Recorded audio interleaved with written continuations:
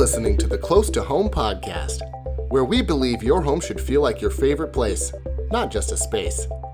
Tune in to get your questions answered, hear from experts, and learn the newest trends, how-tos, and stories to live your best life at home. This is the Klaus Corner, a once-a-week tidbit of wisdom from the host of the Close to Home podcast, Brennan Klaus.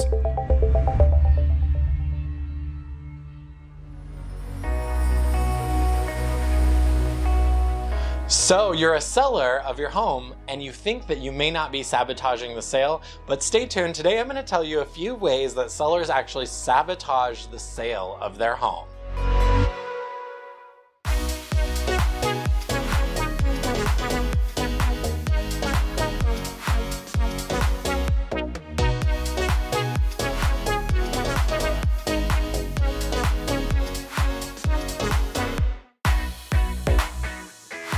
So you're selling your home and you're wondering, am I the one sabotaging this sale? Well, today we're going to talk a little bit about how sellers can sabotage their sale.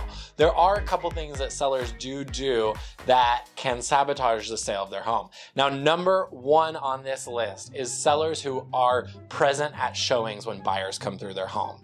Listen, buyers love your home. They may imagine themselves in it, but what they don't want is you watching them walk through it. They don't want you spying on them and understanding if you're judging them or if you hear their judgments about your house. They definitely don't want to feel pressure from you during their showing. They want to come in and look at the home, envision themselves in it, and think about how they could live there, not how you as the seller live there.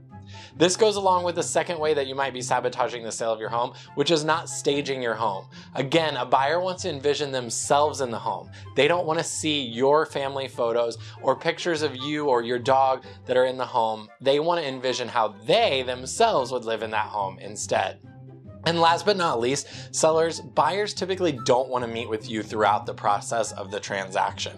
Now, it may be great to give them information and transfer the keys to them, but they actually don't want to know anything that you have to say about the home. And the reason for that is because you may bring up something that they didn't know that changes their mind about the sale. Or if they have someone else with them, like a parent, that parent may hear something you say and it may come off the wrong way to the parent. And that could cause a disruption in the transaction because they're learning new information from you that maybe they didn't know before. So it's best to stick to the paperwork, communicate through your agent while you're in contract. If you want to talk to the buyer, you can certainly do that after the transaction closes, but you don't want to jeopardize your own sale. So as a seller, it is important, unfortunately, that you kind of stay out of the buyer's way during the transaction. You definitely don't want to jeopardize or sabotage your own sale. If you have other questions about selling and what you need to know, don't hesitate to reach out. We're here to help, and we'd love to help you get your home sold. You can call, text, direct message, or email us, and we'll get right back to you to sell your home for top dollar in our market. Thanks for tuning in.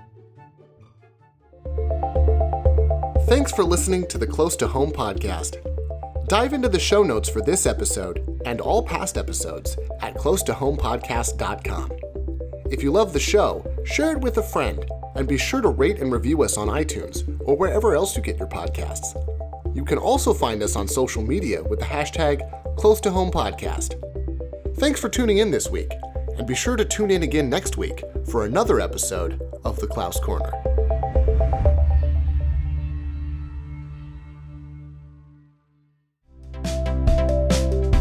Hey, it's Brennan.